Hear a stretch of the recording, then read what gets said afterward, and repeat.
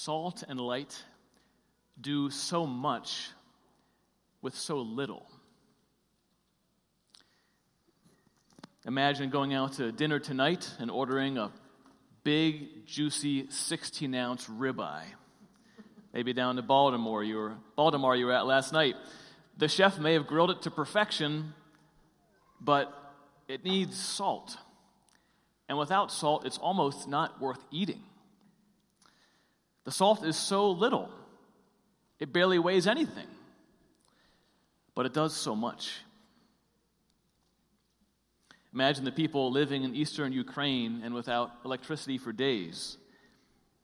Tonight they're going to light a few candles in their homes so that they can see, so they can cook, so they can pray.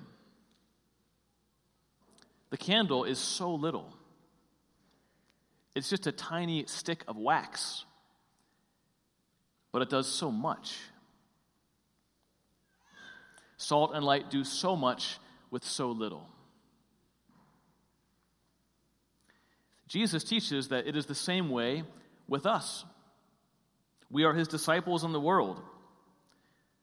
With just a few disciples, or even just one disciple, or with just little me as I am, Jesus can do so much. But do we actually believe that?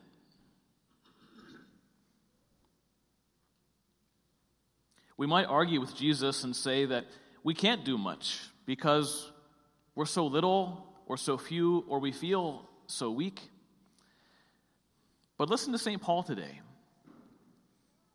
He says to the people of Corinth, "When I came to you proclaiming the mystery of God, I came to you in weakness and fear and much trembling.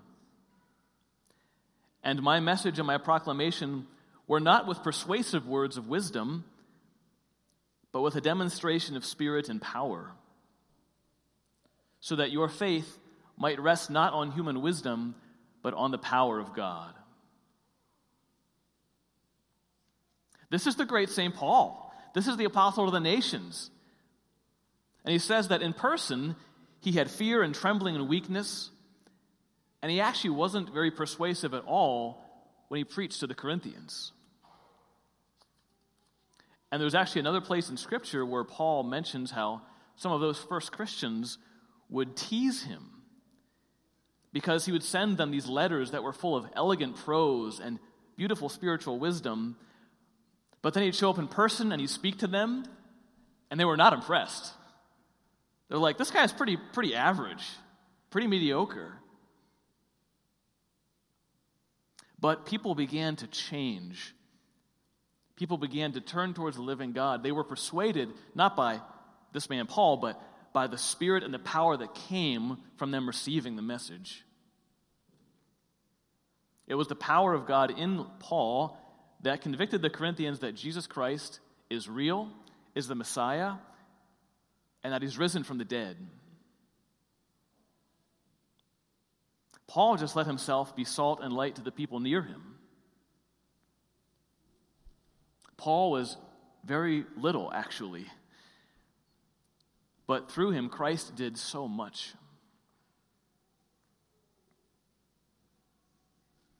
You might also argue with Jesus and say that, well, even if I let myself be salt and light, who cares? And what does it matter? Because there's so much darkness in the world. There are so many terrible things happening. I mean, Jesus, just read the news, right? But listen to the words of the psalmist today. It goes well for the man who is gracious in lens, who conducts his affairs with justice. Evil news he shall not fear. His heart is firm, trusting in the Lord. You see, each of us has a sphere of interest and a sphere of influence. We're all interested in things beyond our sphere of influence. We're interested in what's happening in Ukraine, in Washington, in Minneapolis, and that's good. But we're only responsible for that which is within our sphere of influence, most of all the people who are nearest to us. And when we get that backwards, we can easily fall into the temptations of doubt and despair and fear. I meet so many people who seem to always be angry. They've lost their luminosity. They've lost their zest.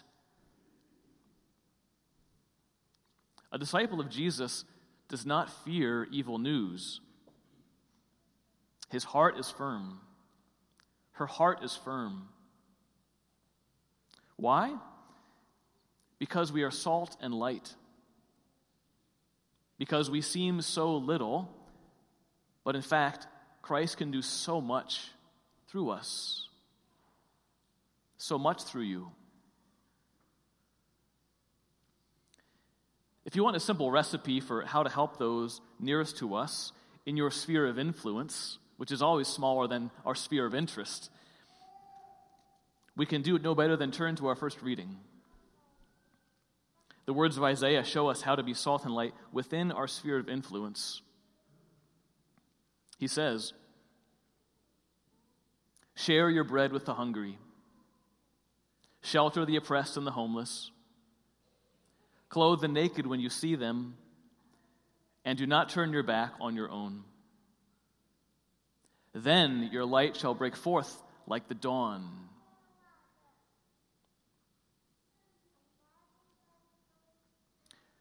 When we do these things, when others see how much God does through us who are so little, they will glorify the Heavenly Father. And that's what it's all about. Jesus does not say, "Your light must shine before others so that they may see your good deeds and glorify you." He says they will glorify their Heavenly Father. They will glorify their Heavenly Father when they realize that even though we, his disciples, are so little and so few, that by us being salt and light, God has such a powerful impact to change their lives, to do something new in their lives. It means that we don't have to be afraid of being little or few or weak. We can just be who we are in God's sight. And God will do so much through us. Brothers and sisters, in a moment, we're going to turn towards this altar to glorify our Heavenly Father for saving us through Jesus. Jesus is his Son who became so little. A little life in Palestine. A single man who is also the living God. A mere 3-year ministry in the 1st century A.D. And through him, God did so much.